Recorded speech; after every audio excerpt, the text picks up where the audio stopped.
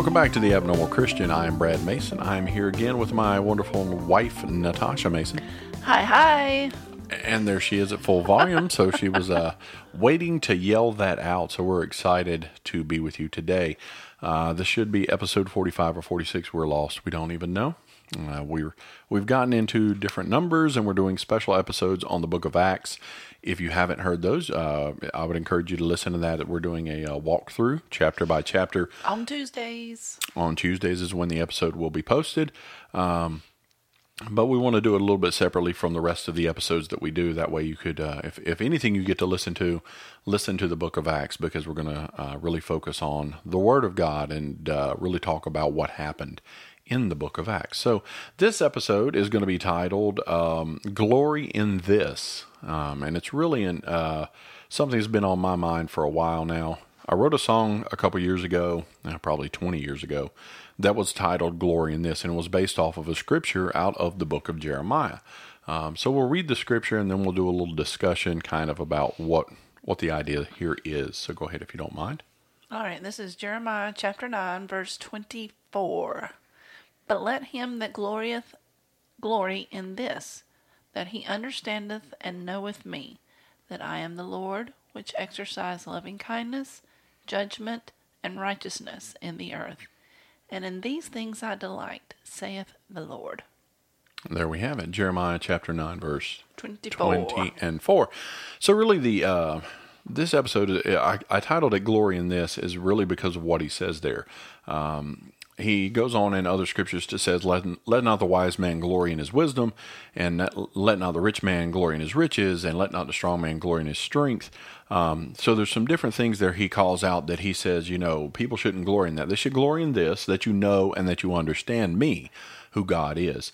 And really this goes along with the idea of humility. One of the stories I always tell people, because I've gotten in trouble with this over the years. When I was a kid, my parents always told me to never take, I wouldn't say glory, but don't take any of the glory that someone wants to give you for doing something for the Lord. Back when I was younger, I'd started to, felt like the Lord had called me to preach. And so at times I would go and preach, and there would be people who would come up afterwards and they would say, "Oh, wow, brother, that was a great sermon. You really nailed that. That was a really good sermon," right? And so as a kid, my parents were they taught me very well to look at the things that the Lord allows me to do as God being the reason, and not me, not Brad Mason. Even with this podcast, we feel so much, Natasha could tell you I'm so much about this at the same time that I don't want to take anything away from God. When we talk about the podcast, we say, wow, it's really doing really well. And I usually go, yeah, but that's not me. He's very hard to compliment in any way, shape, or form. And I admit that. I've had supervisors. The reason I got in trouble over the years is I've had managers and supervisors on the jobs that I've done, and I've had people say, wow, you did a good job. And I would be like, yeah, okay, whatever. And I had one manager who got really mad at me, more or less, and he said, I don't understand what your problem is. He said, you need to learn to take a compliment. And I said, I can't. I don't want to.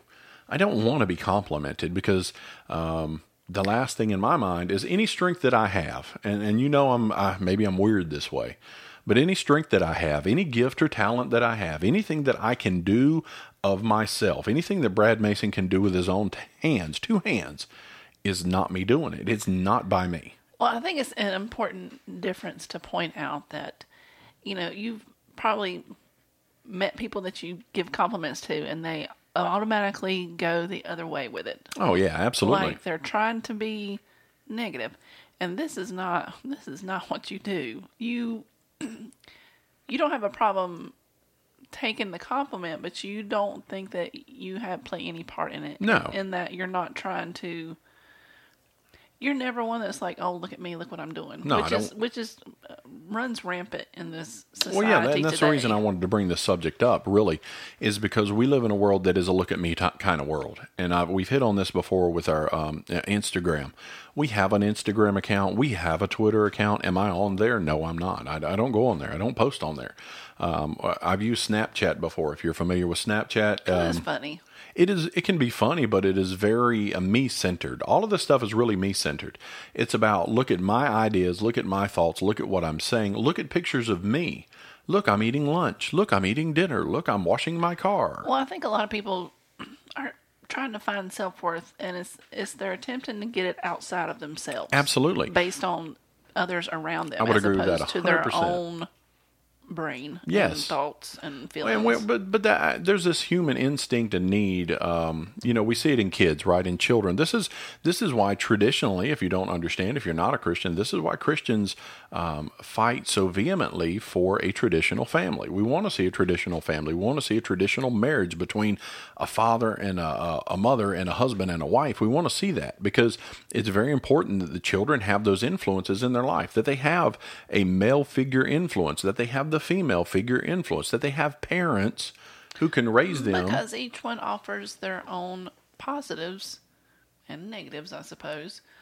But it's two halves of a whole. Right. And it's the same thing with, you're going to run into a lot of kids. So we live in a generation where you have single parent households, and I'm not disparaging that at all. People do what they have to do and do the best you can.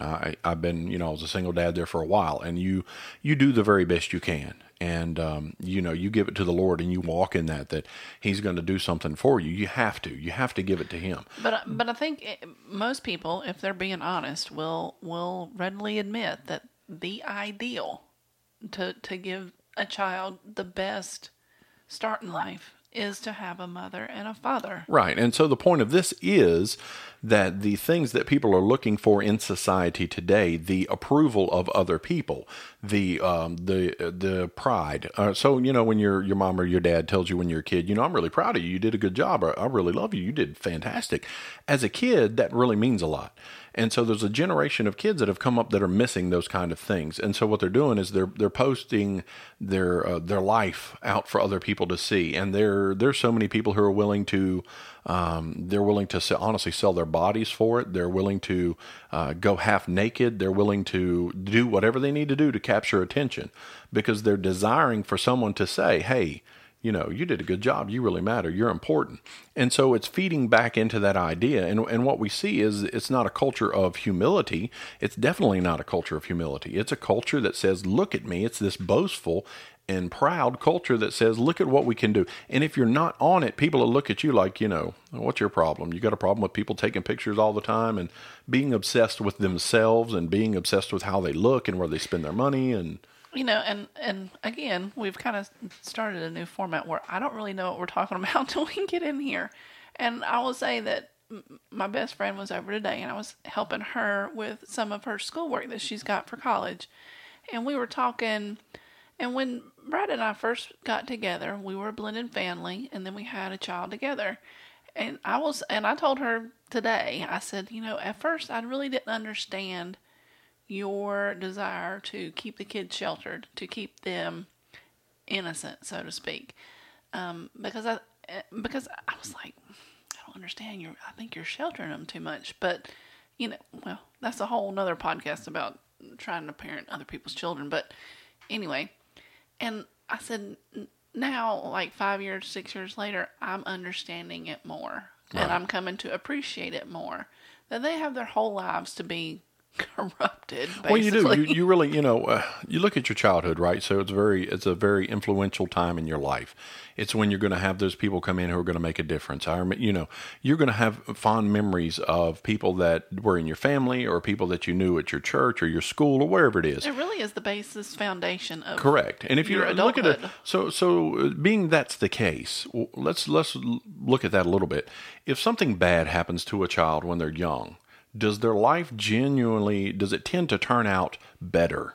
Or do they tend to carry this baggage with them? They tend to carry it because I think kids a lot of times don't know how to deal with it. Right. And they don't know what to do with it. So something happens to a child, somebody does something inappropriate when they're 6 or 7 years old, and they wind up carrying that the rest of their life. So it's to me, when you look at, children, it's very important that we protect them as long as we can because there is enough time to when they're going to run into the world. I remember when I was 18, went to Christian school all my life. You got to know I went to Christian school. I never set foot in a public school. I didn't know anything about it. I think I had a driver's ed class in a local public school because they were the only ones to offer it. And I really felt weird going there to do driver's ed. But I never went to a public school. We moved around. I think I went to 15 different Christian schools, and my parents did everything they could to keep me and my brother in a Christian school because they felt like that was the best for us. And I agree with them completely. I think they did the right thing. But when I graduated, I got a job in a furniture plant in the local town, and I had never worked around such rough people in my life. And I remember this. I was sick one day. I came in the next day. I was out of work, and I came in, and this guy came up to me, and he cursed me 10 ways from Tuesday, and he just let me have it because I wasn't at work, and he was just using every expletive in the book. And immediately, my temper just went through the roof because I didn't know how to handle it. I didn't know how to deal with it, and I've had to deal with that over the years. I've had to learn how to deal with the way, I think when we're growing up, and the other side of being sheltered to a degree, is that you don't know how to deal with the other things people do, the things that other people do. That's what I'm trying to struggle to say. You're not really aware that stuff's going on. Right, and so you walk into it, and it's just like this kind of shock that you have to learn to deal with. Now the benefit there is that, in my younger days, I wanted to walk with the Lord, and so I felt like I knew there was a definite distinction between, and I'm going to use the phrase us and them because that's really what it is. They're the children of God, and there are the others who are not the children of God. The scripture calls them children of the devil, basically. So the world there's this line, there's a dividing line between us and them. And so when you work, when I was younger, I remember I used to always think of it that way. Well, they're just, they can't help themselves, they're lost, so and now I don't see, as they get older, I don't see it so much that way. I see it as us and them, yes, but at the same time, I look at them as in, it's like a homeless shelter, right? I've been to the homeless shelter and I've helped feed people, and I'm the one who's eaten well. I had a good meal that day. I ate 3 times that day, and here I am serving someone who hasn't eaten at all. And so when I look at the world, that's the way I look at them now. And I look and I think, here I am, I have the benefits and the glory of God and the mercy and his righteousness and all these wonderful things the Lord has given me. And I look over there and I see them and I realize they're hungry and they're starving, and that's what they need. And so the perspective changes a little bit between, where the scripture says we're not to have fellowship with the world. What fellowship has light with darkness, right?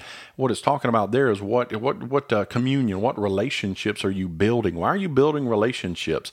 Why are you going in and sitting with people who are wicked and who admittedly are wicked and refuse to change? Why are we building relationships with them? They're not trying. They don't want God. They don't want what you've got to offer. So you shouldn't be building those relationships. So that I get. And so as a believer today, I look at the world and I see something different. I see the hungering and the starving. And maybe they're not, and not in the physical sense, but their spirits are hungering and starving. Desperate. Yes. And so in this one verse in Jeremiah, we see what God says. And he says, I want you to read it one more time for me, please. All right. Jeremiah 9:24. But let him that glorieth glory in this, that he understandeth and knoweth me, that I am the Lord which exercise loving kindness, judgment, and righteousness in the earth. For in these things I delight, saith the Lord. And he's telling us what he delights in. He's delighting in his loving kindness. He delights to give us that. He delights in being kind to us and being just a wonderful God. He likes. It's just like me and my kids. I love being able to take care of my children. I think most men take pride in that. That's our thing. We're going to provide for our family. The majority of men. Some of them. Yeah, the majority of us. We want to provide for our families. We want to take care of our kids. And nobody, you get to this point where ain't nobody taking my kids. Nobody's going to do that but me. And I think God looks at us the same way. We're his children, and he loves to do things for us. He loves to help us. He loves us. And that's what he wants us. And that is a whole different thing. So when good things come upon me, when good things come into my life, when good things happen, when blessings come my way, why would I ever stand up and say, well, look what I did. I got a really great job. Look what I did. I accomplished this or that. Look what I did. I took, me and my wife have gotten into photography lately, nature photography. What would I stand up and say? Well, look at all these wonderful pictures I took. Look at all, I didn't create that. I didn't make nature. I didn't make the mountains or the seas or the Grand Canyon. I didn't do any of that. So why would I dare stand up and boast about what I've done when I've actually done absolutely nothing? God gives us the desire. And that's the main thing we have to understand is God may place in your heart a desire to witness to others or to use a talent, say music. Maybe he wants you to get in your local congregation and he wants you to sing or play an instrument or whatever. That has nothing to do with you. That has absolutely nothing to do with you. That is a desire that God has loaned to you, really honestly. If anyone ever thinks that they have a talent that is their own, be very careful, because that could be taken away easily. There are plenty of people out there who thought they had some kind of skill or talent and immediately, had that taken away from them. It doesn't take much, a car crash, and it can take it all away from you. And I'm not saying God would do that, but I am saying we have to be careful in who we boast, because if I claim that it belongs to God and it's taken away from me, I've lost nothing. If I play guitar now, if I lost, Lord, don't want to, but if I lost one of my hands and I was unable to play guitar anymore, it would bother me, but I didn't lose anything, because God had done what he needed to do through me. He had used me to accomplish his goal. It's just like when someone gets sick, or when someone, I've read where people who've had terminal illnesses, and they've said, this is not going to stop me. I'm going to continue to praise the Lord. I've got this horrible thing in my life, but I'm using it as a blessing, because it's an opportunity to witness to someone else and to share with them. And so our glorying and our boasting should be in the Lord alone. It shouldn't be in anything that I do. And I know it's tough and it's hard. And how do you teach that to your kids if they're on a team and they win in sports and, and they do well in their team, or say they get a scholarship to a college, or they get some recognition of some sort? There's always that opportunity. This is what we talked about with the last episode with Nick Foles, the quarterback from the NFL playing. He was talking about he used his position to share the gospel, in that he could have stood there and he could have talked about Nick Foles and what Nick Foles did and how great he was and how, I've been working out and I've been doing all these things. And he didn't. He said, even when I'm not playing football, I know I'm okay with God, because I have that peace that passes understanding. I understand I'm in the will of God and I'm in the place he needs me to be. And I might not like it, but, and so this is what we're talking about. We're talking about glorying and knowing God. If you're on Instagram and Facebook, you should be trying to find ways to glorify God. That's, there's enough politics in the world. There's enough political posts on Facebook to drown everybody. It's absolutely ridiculous. If you're a Christian and you're posting political posts and you're arguing with non-Christians, then what are we even doing? That's not what we should be doing. And I'm going to throw that out there, and you can disagree with me. That's fine. I'm not saying we don't stand on a biblical tenet or a biblical belief, because we have to. At some point, we have to take a stand in this world. But at the same time, and I'm probably guilty of doing it, I probably posted something political before too myself. But at times, we have to make sure that we're understanding, these are things God has given us. These talents, these abilities, even the leadership that we have right now. The scripture says that the Lord appoints these people. And the world doesn't believe it, and I don't really care, but that's what his word says. And so we should glory in the fact that God is guiding our lives. He's guiding our families. He's guiding our local congregations. He's guiding our governments. He's guiding the world. There's nothing in this world that is not in his hand. When we were kids, we used to sing the old song, he's got the whole world in his hands, right? He's got the itty bitty babies in his hand. He's got everything in his hand. There's nothing. If there's a person on this planet who thinks they're outside of God's control or God's ability to be reached, that person is foolish. And the scripture says that. The fool says in his heart, there is no God. That's what the fool says. Oh, there's no God.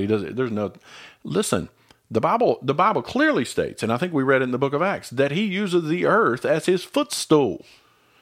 This is where he's putting his feet. He's propping his feet up on us. And it's just the idea, that's the idea of the grandeur and the nature and the size of the God that we worship. He's not just some little wooden idol that we carved out and we sat in the corner. We didn't have to put a bunch of candles around it and pictures of the family. We don't have to throw quarters at it and, leave turkey sandwiches out for it to, I don't know, it's not going to eat it, but we don't have to do any of that.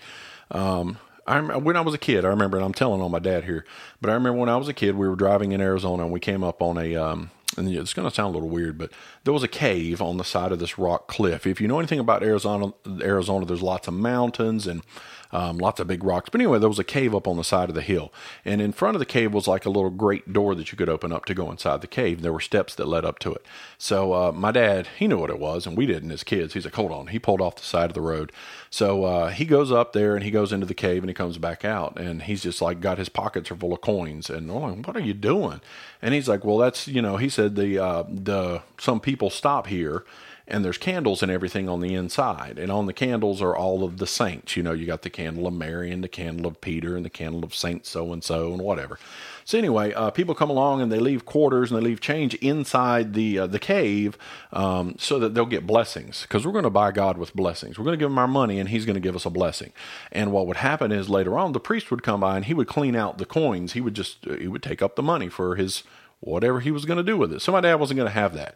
So he went in there and he took all the change. Well, we drove into town and he drove to a local park where there were a bunch of homeless people. He gets out of the car and the first thing he does is walk over there and empty all the coins out and gives them money to go buy a sandwich, right? And he didn't glory in that. He saw something that he could use to glorify God. What was going to do more good? The priest coming along and grabbing the coins out of the cave or giving it to the homeless man who didn't have anything to eat. And so when we do these things in our life, it's not, now if that happened today, there would be people with their phones out taking pictures of them. So look, I'm giving this homeless guy a bunch of coins. Look, I'm taking them out of this cave. Look, I'm viral. Exactly. I'm going to go viral with this so people can see what I'm doing. That's not God doesn't want that. He's not going to compete. Honestly, if you think that you're going to compete with God for any kind of fame or glory, you're going to lose. It's absolutely, this is the part of the prosperity gospel that I have a problem with, is the prosperity gospel says, look at me, I'm doing so well, so that means that God favors me. I'm making a lot of money, so God's favoring me. No, you're lying to people, and you're convincing them to give you money. That's why you have a lot of money. That doesn't mean God's favor. God does not measure his favor in dollars and cents. He doesn't look at our bank accounts and say, well, this guy over here's got $300,000, so I'm going to pour some more blessings on him. Oh, this guy's only got $50 left. He's got a flat tire and he doesn't know how he's going to make it work. I'm not giving him anything. The scripture says he's not a respecter of persons. He doesn't care about our bank accounts. He doesn't care if our church, I read an article 2 days ago. That talked about churches going bankrupt and churches closing their doors. And our daughter just walked into the room right at the end. So fantastic. So anyway, this article was it was like 5 different things that people didn't expect when their church closed the doors. And one of them was, we have a lot of money in the bank. The second one was, well, I have a lot of friends who go to this church. I don't understand. So it was talking about reasons churches close, and it was saying that people didn't understand, we have a lot of money. I don't understand what happened. Why did it dry up? Why did people stop coming? We got new people that come in every Sunday, but I don't understand. We see visitors all the time, and it said, yeah, they come and visit once and they never come back. And yeah, you might have a lot of money in the bank, but then the preacher burns out because the people don't listen. So there's a lot of different reasons why these kind of things run out. But the truth there is God is not impressed with the size of our church or our congregation. He's not impressed with the size of our bank accounts. He wants us to bring our hearts to him and humble them before him and give him the glory and give him the thanks and the praise that he deserves. It's not out of this. I've read people say, well, God is, he's just a demanding person and he just is an attention seeker. And absolutely not. He is the creator of the universe and he deserves every ounce of praise that we could give him. Scripture even says that if we don't do it, the rocks would cry out to glorify God. The angels glorify God. All of creation should glorify God.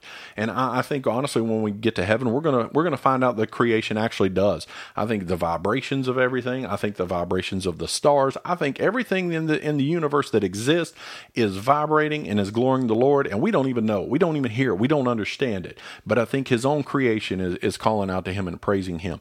And these things don't have an actual physical mouth and don't have the mind that we have, but they could do that. And I think we have to get to the point in our lives to where we say, I'm going to glory in this, that I know and understand the Lord and that I have a relationship with the Father. And I'm going to put down all of these things that seek to glorify who I am, because I don't want that. At any time we've been blessed immensely from the Lord to do this podcast. And I know we love doing it. We're having a ball doing it. It's just getting here, talking and praising the Lord. But anytime anyone ever, and I've never talked to anyone who's listened, really, honestly, other than my friend Fisher, Travis and his wife.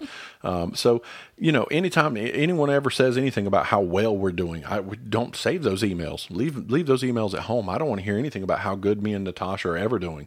What I want to hear about is how's the Lord working in your life? What is the Lord doing for you? What can I pray for you so that the Lord will work more in your life? That's what we seek is for God to bless the believers and to reach the lost. And that's the heart of the whole thing. And if there's any other reason why we would ever do any of this, then we should stop doing it immediately, because I, in my own personal life, will not steal glory from God. That's nothing I ever want. I've told the story before. I used to go listen to the band Disciple all the time, one of my favorite bands. And people would always chant Disciple before they came out onto the stage. And people would, oh, Disciple, Disciple, Disciple. And the lead singer came out one day and he said, you just stop. Don't do that. Don't cheer for Disciple. Don't call us out. He said, if you want to call on Jesus, that's fine. But we're here to they just were not about hearing people shouting their name, because they're not there for their glory. And that's the way our hearts should be there. And it takes time. I'm not saying we're all going to be able to drop everything we do right now and walk away from people giving us some kind of praise or attention. That's not going to happen. But we've got to get our hearts to a place to where we say, Lord, everything is yours. Everything you've created is yours. Every talent and ability that I have belongs to you.